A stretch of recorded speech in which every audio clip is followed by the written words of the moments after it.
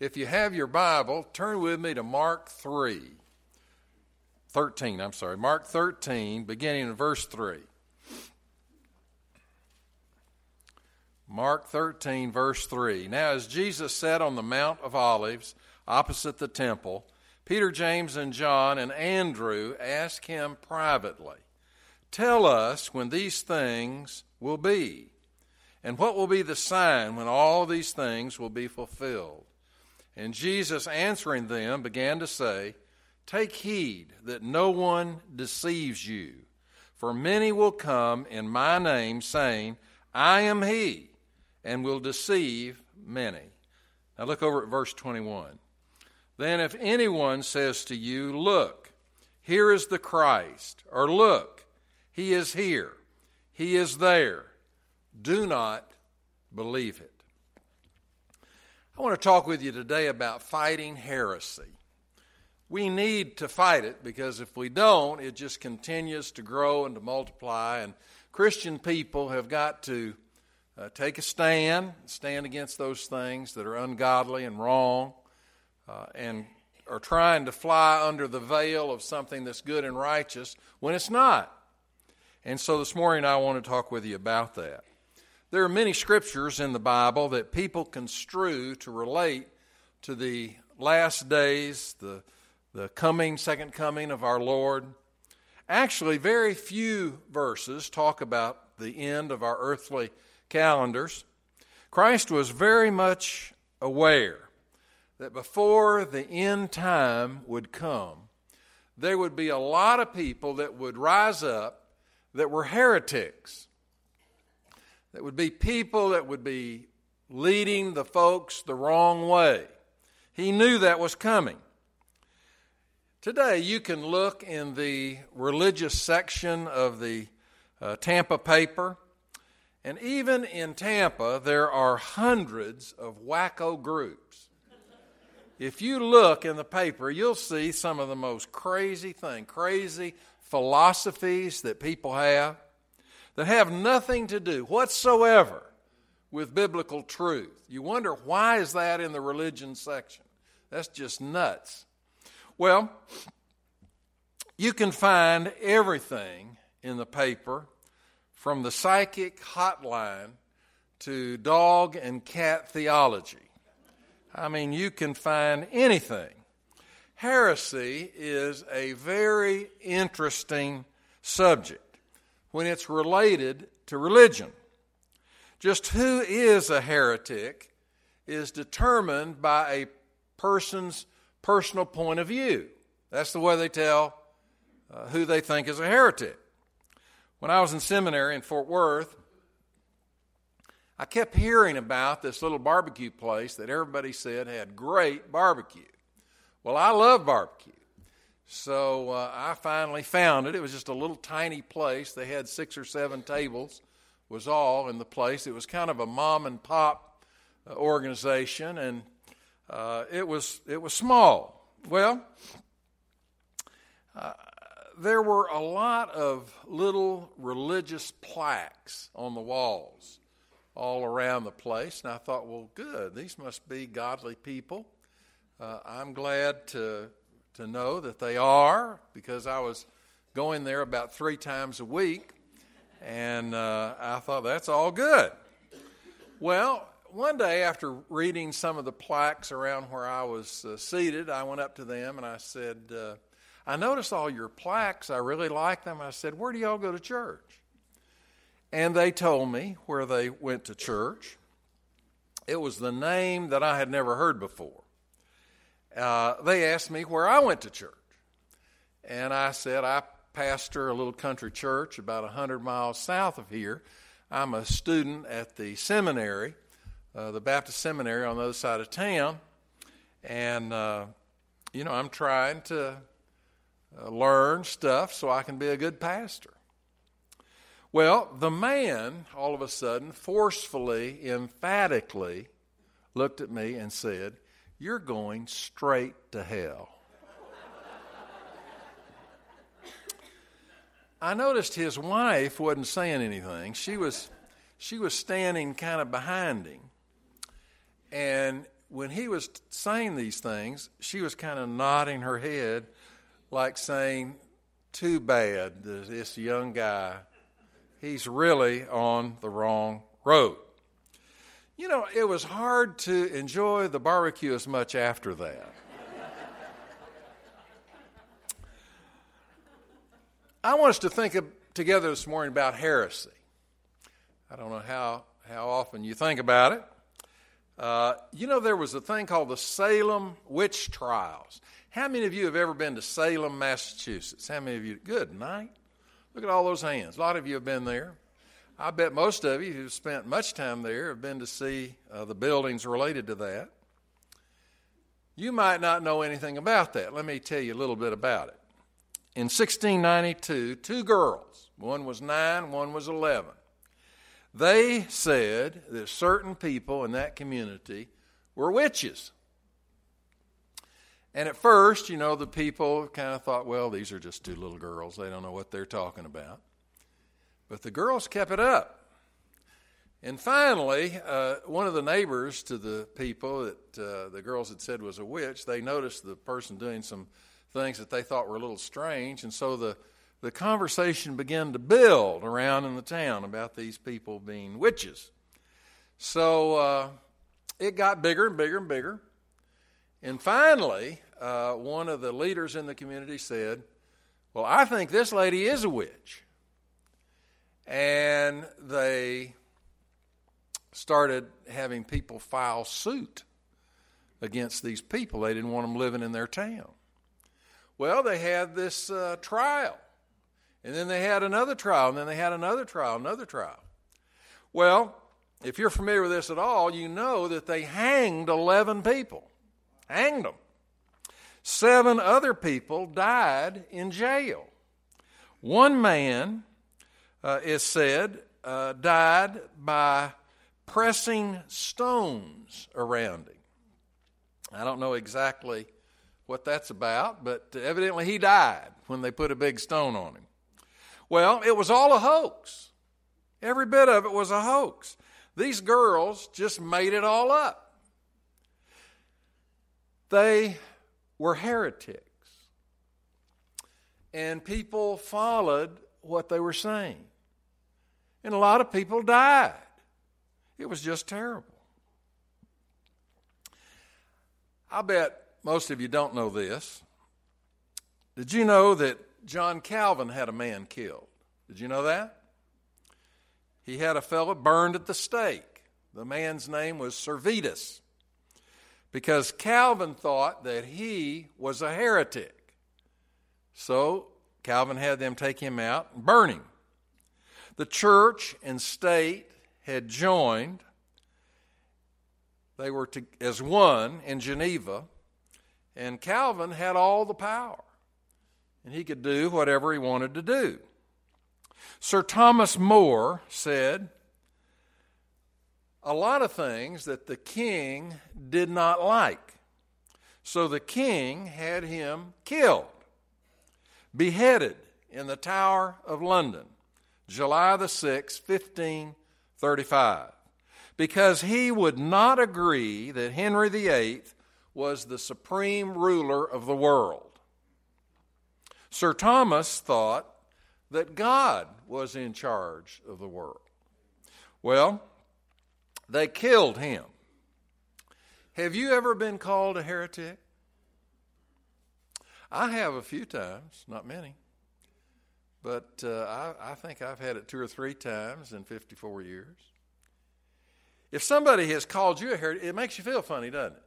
You think, well, I'm a good Christian. Why in the world are you saying that to me? Heresy arises from 4 main causes.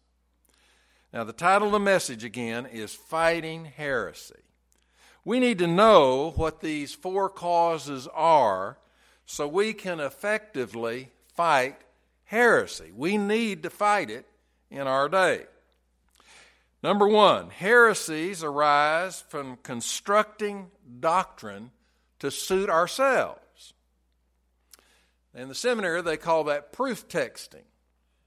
You pick out a verse from over here and a verse from over there and a verse from over there, and you take these verses totally out of their context, totally out of the place where they can be understood correctly, and they just kind of mix them up and get them lined up to where if you read them that way, they begin to say something totally different than what they were meant to say. If you pick a verse from here and there, you're doing great harm to the Word of God. That's not the way it's supposed to be done. Many people do this. They just make up a doctrine and then they try and find some verses that substantiate whatever it is that they're saying, whatever they think, because they can live with whatever they think a lot better than some of the doctrine that Christ handed down to us. If I were to give you a pencil and paper this morning, I've done this a couple times over the years. If I were to give everybody here pencil and paper and ask you to write down the 3 most important doctrines in Christianity, a number of you would write down something to do with love, or with grace, or with blessings. And of course, all of those things are wonderful and they're all biblically oriented. But judgment wouldn't be on many of your lists, would it? Tithing perhaps wouldn't be written every time. What about a doctrine of the Lord living through your life every minute of every day? For many people, these would be very uncomfortable doctrines. Now listen carefully right here. We are heretics if we don't believe them, and if we don't follow them, and if we talk in a different direction than the things that support those ideas biblically. Number 2, heresy also arises from overstressing one part of the truth. I had a friend 40-some years ago in Dallas that preached on the book of Revelation every Sunday. I think it was about 13 years. Every Sunday. He loved Revelation. And buddy, he just zeroed in on it, and that was it. And he was a good guy. You know, he was a good Christian guy. But he was given a book report on one chapter and not on the whole book. You know, you really have to read the whole thing to get the whole message, to understand it all. You can't just take one thing out and stress it and stress it and stress it. It doesn't work that way. If we think only of God's love, our religion can become a very easygoing, sentimental kind of thing. There is more to the New Testament than Luke 15. The lost coin, the lost sheep, the lost son, the prodigal. God is love, no question about that. But God is also justice. And we need to know that. We must see our faith in the larger perspective. We need the whole truth, not just a little part of it. We need the whole truth. A door-to-door salesman was going down the street, going to every house, and when he came to the next house, there were a bunch of kids playing out in the front yard, and he went to the oldest boy in that group, and he says, "Is your mother at home?" And the little boy said, "Yes, she's at home." And so he went up and knocked on the door. No response. So he thought, well, I'll knock on the door some more. So he knocked harder, louder. No response. He got frustrated, and he went back to the boy and said, "I thought you said your mother was at home." And the boy said, "She is at home. I don't live here."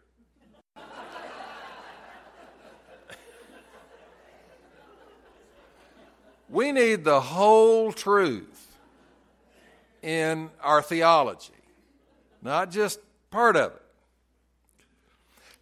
Number 3, heresy also arises from trying to produce a religion which will be popular and attractive. A lot of people are trying to do that. To be popular and attractive, real Christianity has to be watered down. Heretics say there are a whole lot of ways to heaven. If you don't like this way, then go this way. If you don't like that way or that way, then go this other way. Some, of course, on radio and television, they'll say whatever they think the people want to hear. That's what they'll say. Do you ever, on our TV, there's about 8 channels that are designated for religious programming. Every once in a while, I, kind of flip over to those and kind of run through them, see what they're saying. And some of it is just totally nuts. I mean, just totally nuts. On the radio, there's so many channels that are geared for religious stuff, and, you flip around and listen to what all they're saying, and some of it it doesn't have any relationship whatsoever to Christianity. Well, if you take the condemnation, the humility, and the moral demand out of the Word of God, then it becomes something less than what it was supposed to be. In the Unitarian Church, there is no call from the cross. They don't sing, "What can wash away my sins? Nothing but the blood of Jesus."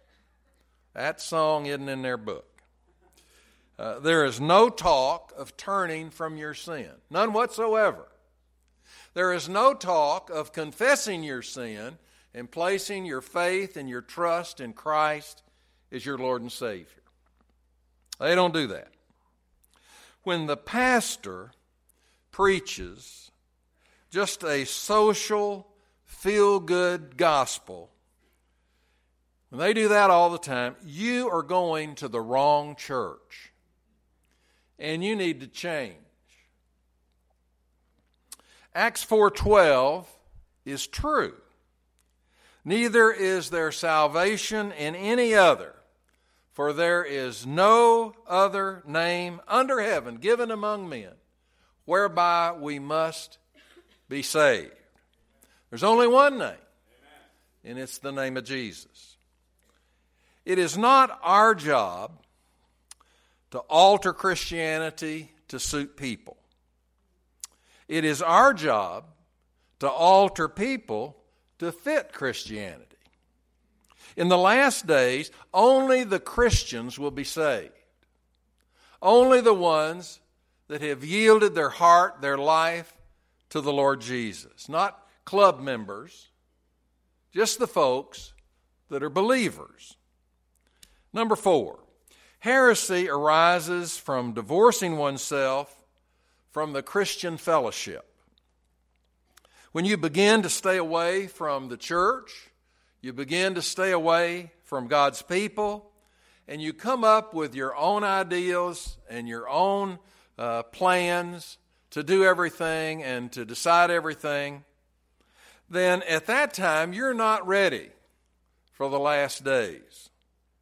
There is a spirit associated with God's people. I can't define it precisely, but I know it when I see it. I was anxious to get to church today. Do you know why?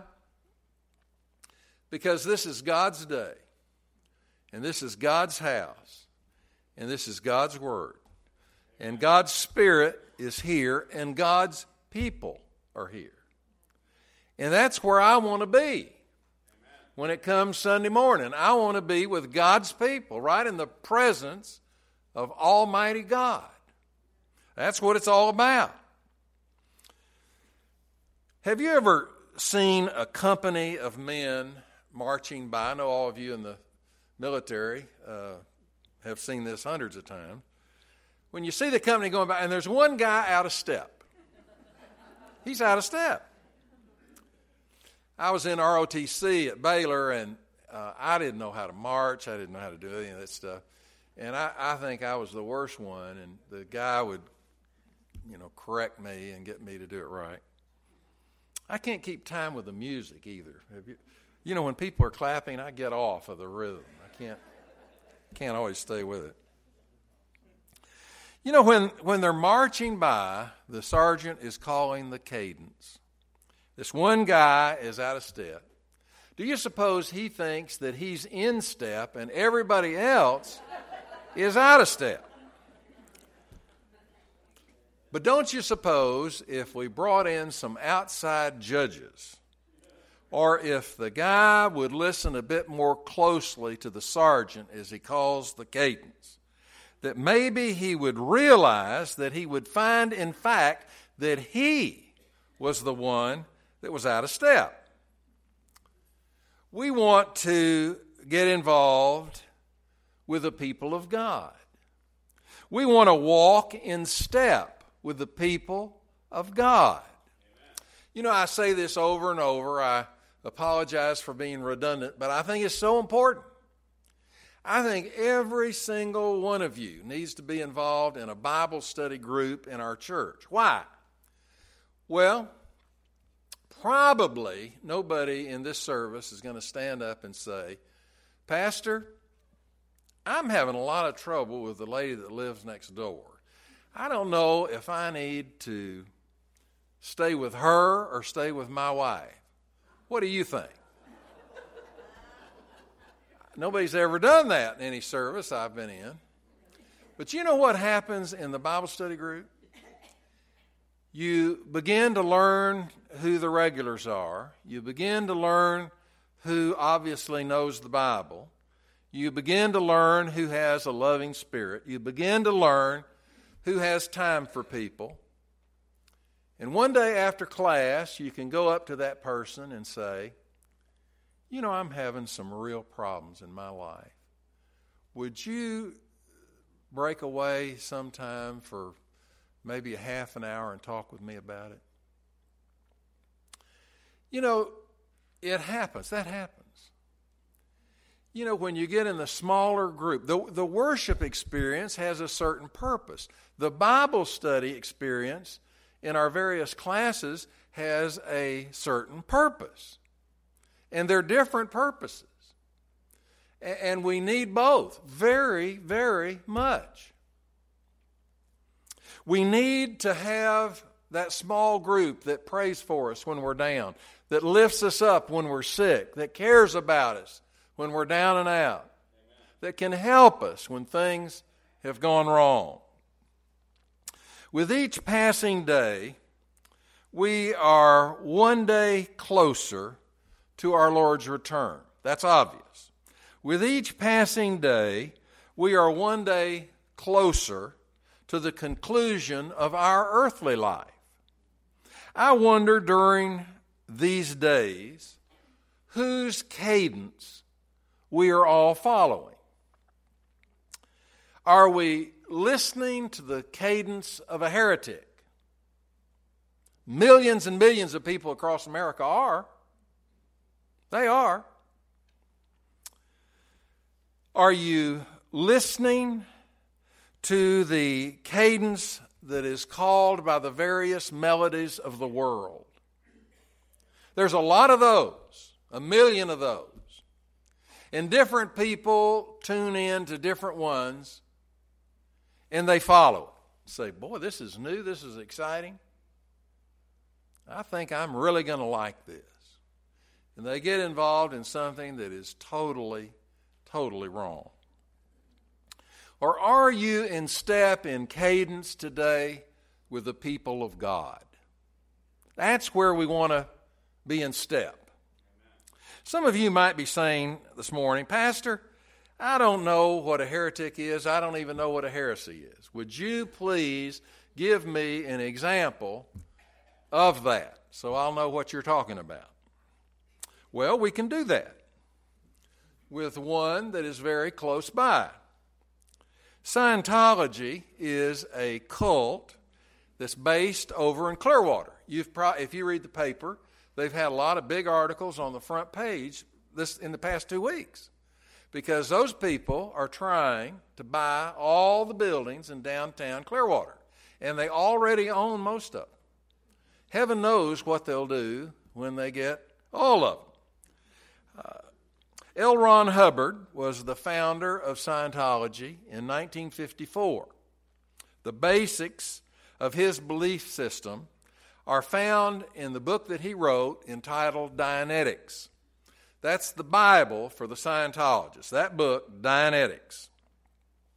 He believed that every person has a thetan within them. This is their immortal human soul, this thetan. The thetan is your spiritual being. The thetan is the true, timeless identity of every individual. Scientology has no clear definition of the nature or person of God. God is defined in vague, pantheistic terminology as embracing the allness of all. Now, does that make any sense, the allness of all? That's stupid. Scientologists believe that neither Lord Buddha or Jesus Christ were operating thetans.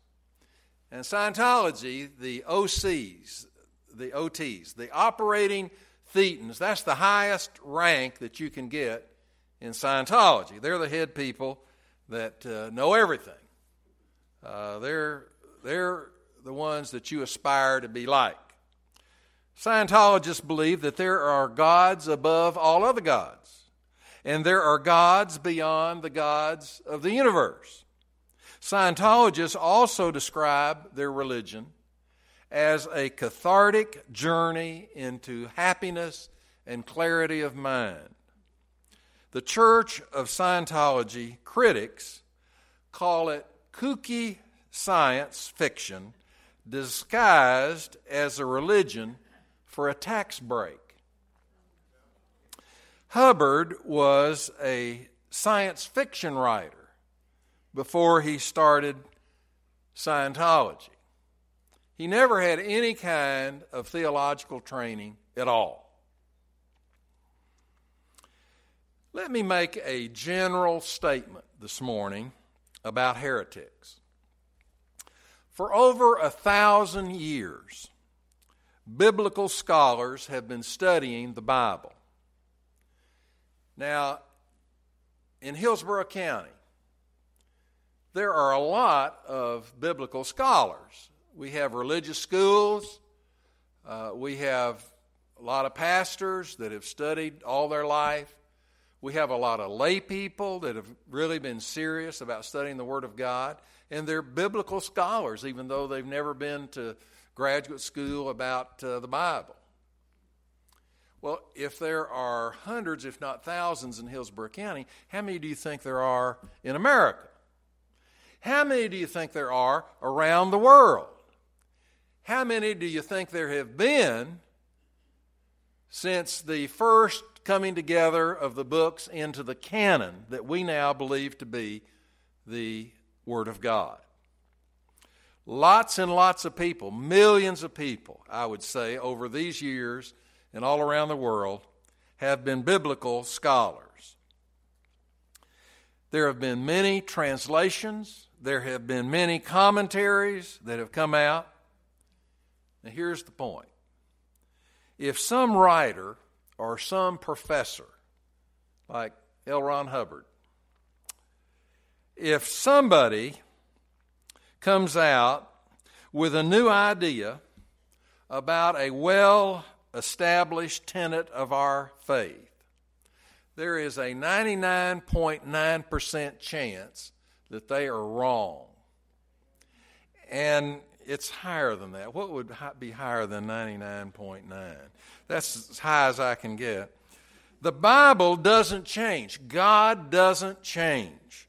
Our mission in the world doesn't change. And if anybody is trying to lead you away from any of those three things, then they, in a way, are heretics. And you've got to be careful about that. You've got to listen to what they're saying and put it up beside the Word of God and judge it in that way. Please, for crying out loud, don't listen, don't follow a heretic. Don't take steps that will evolve into heresy. Hear the call of God on your life. The steps will lead to the salvation that each of us desire and perhaps have already had. The steps that will lead to a lasting fellowship with the family of God. That's what we want. That's what we need. Until we get that, we're out farming in the wrong field. And we're doing the wrong thing.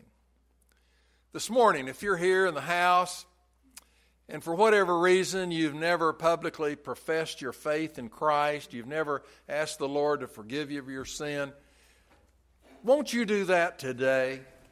Won't you do that in these moments of invitation? We pray that you will. If you'd like to join a Bible-believing, Bible-teaching church, we'd love to have you come and join with us. The doors of our church are open, and we hope, of course, that you would come. And we'll be family to you. We'll try and love you to the very best of our ability. I'm going to stand down here at the front. Brother Jim's going to come and lead us in a song. If the Spirit of God is moving you, then slip out, slip forward to take a stand for Jesus.